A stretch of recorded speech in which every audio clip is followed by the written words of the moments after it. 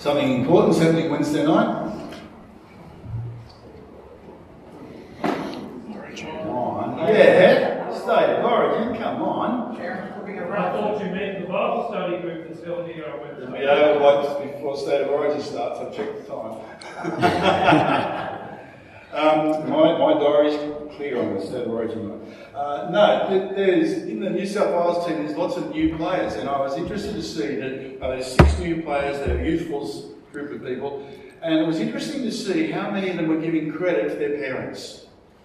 How many give credit to how their parents have sort of taken them along and supported them with time and money and energy to get them to where they are. And isn't that true? Because isn't that what a parent does? Doesn't a parent make sacrifices of giving to their children? And why do the parents do that? They want their children to have the best. And they want them to grow up mature. They want them to be independent. They want to increase the sense of self-worth, show their highly value, just give them the general encouragement to face the challenges of life. That's what a parent does. And this is what love is. This is what we've been talking about the last couple of weeks. We'll keep talking about that. This sort of love that is a sacrificial, giving sort of love. And it wants the best in the other person. But this sort of love, to have the best in the other person, needs to know something about the person. And we're going to look at more of that today. The idea of what would having a sacrificial, giving sort of love, what difference would that make to our relationships? But also, what difference would that make to each and every one of us if people around us were doing that for us? Let's look at that today. First of all, chapter 3, verse 11. This is the message, 1 John chapter 3, verse 11. This is the message you've heard from the beginning. We should love one another. It's been the message from the beginning, from right when people started to follow Jesus, the first disciples before his death, and all through 2,000 years almost to today, this has been the message. To love one another. It's an unchanging method or unchanging message. And it's something which needs to be done by free will. Not that we're forced to do it, but we want to do it. And it's easy to want to do it when we see the great love of God, and we'll look at that in a moment, but the great love of God to us in Jesus. And we want to then respond saying, thank you, God, by loving other people. Straight away we have a contrast because it goes to the story of Cain in verse 12. Do not be like Cain. Cain belonged to the evil one and murdered his brother. We read that in Genesis chapter 4. The boys are going to offer sacrifices to God, and Cain brings some of the fruits and some of the things he's grown, and it's almost as though he's going through the motions. He's just doing it because it's got to be done. But Abel, on the other hand, he goes and kills his firstborn. Now, for farmers, the firstborn livestock is the ones you're going to breed from. The firstborn is a really important animal because you've got one, but you don't know whether there's going to be breeding problems, you might not get any more. The firstborn is really important. And Abel actually gives God his best. He takes some fat from the portion of his firstborn, which means he had to kill it. And in this situation, that fat was the sort of prized part of the animal. And so he's giving God the best animal, but the best part of that best animal. And so he's really serious about God. He's giving out. God can see the attitude of both of them as they come. One is sort of a bit laid back, just going through the motions. One who just loves God and wants to give him the best. God accepts Abel's offering, but not Cain's.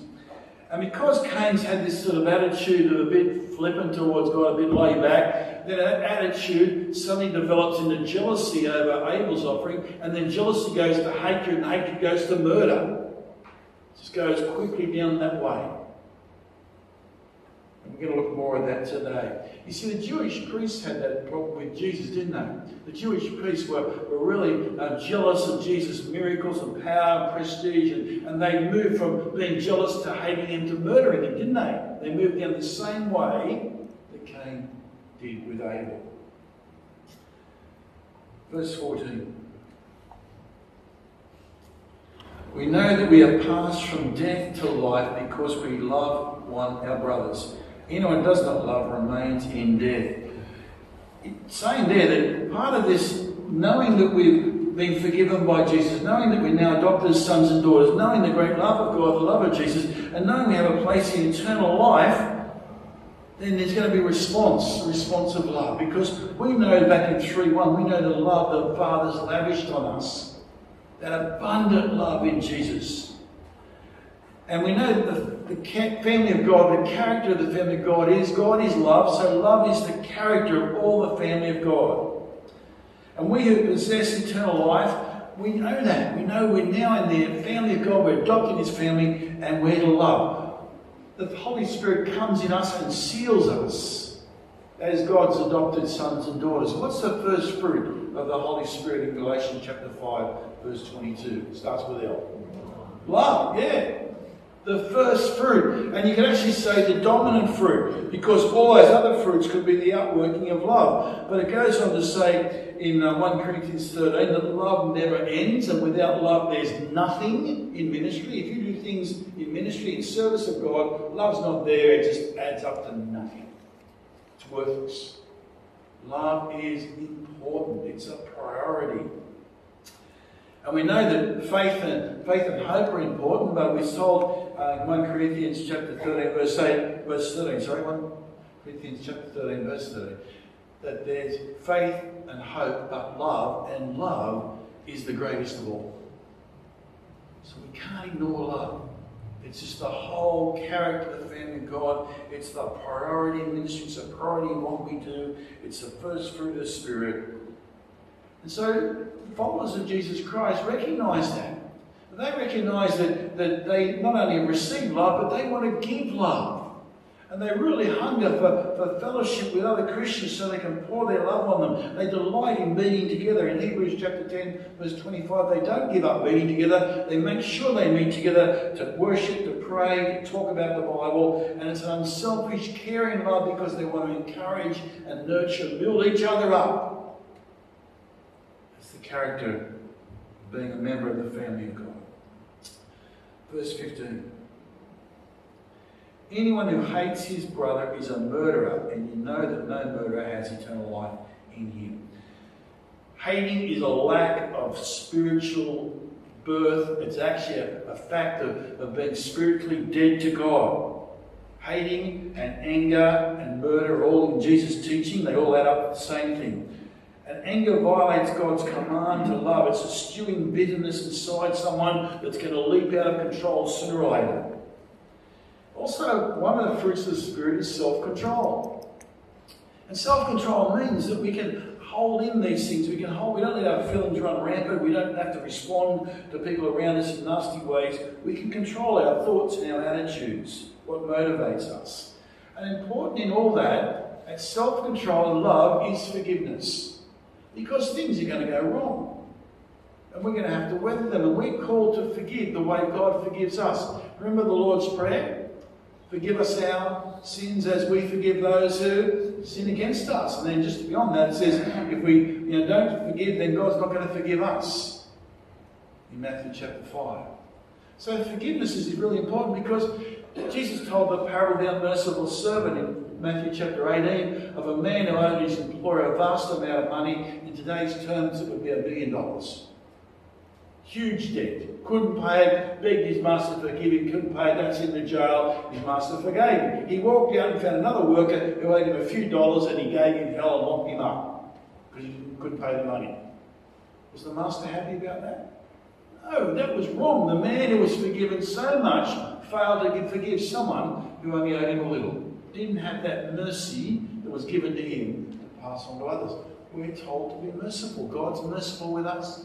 We're told to be merciful with other people. That's part of what loving incorporates.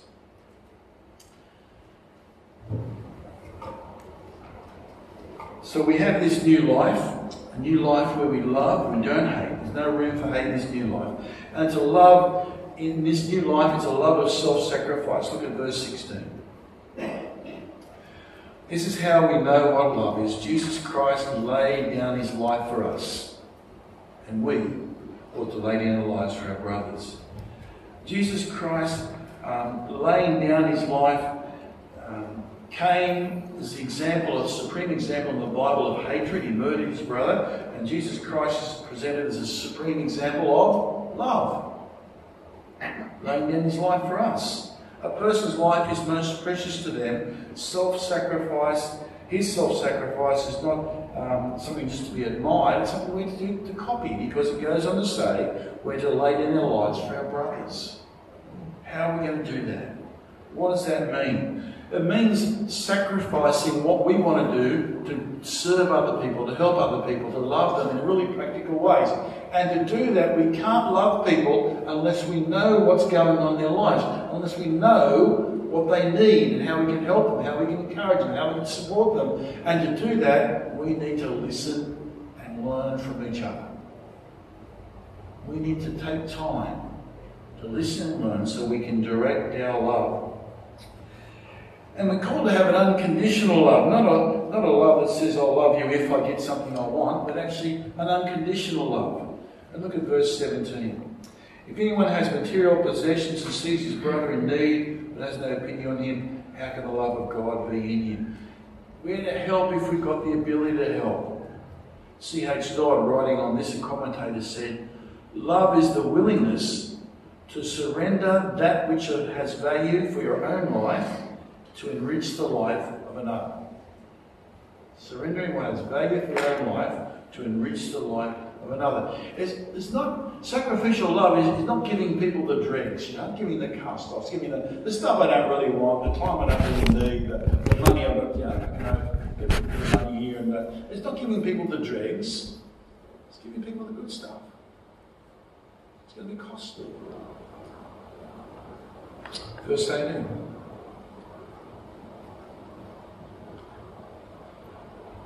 Dear children, let us not love with words or tongue, but with actions and truth.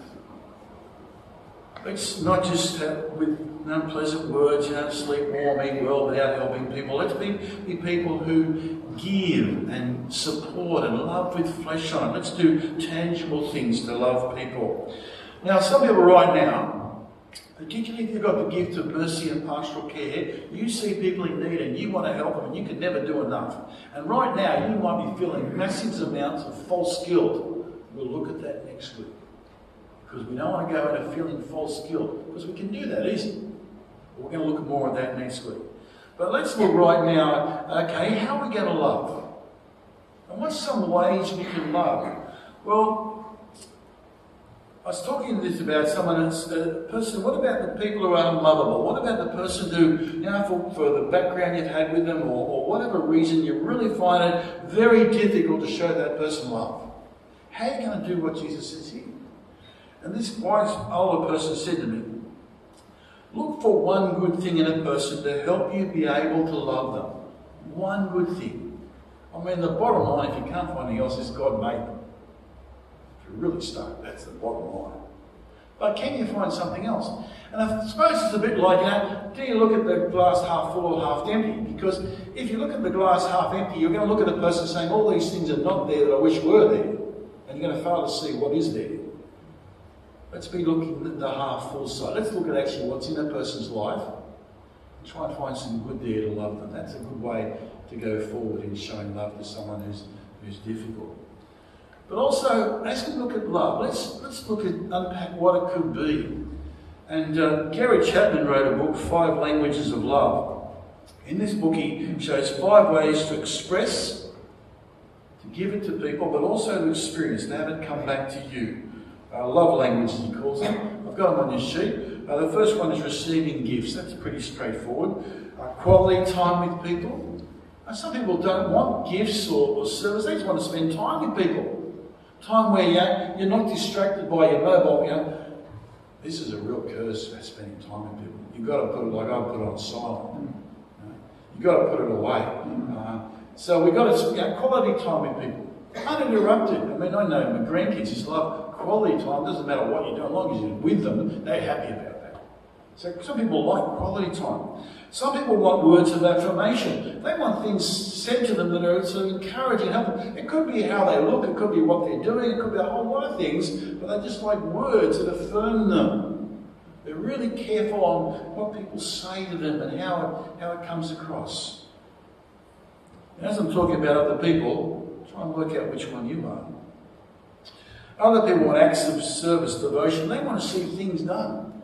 It could be at home, taking out the garbage bin or doing some things around the house. Or it could be helping someone with a job that they've got in some way that you're able to, but actually physically doing something. Other ones are physical touch.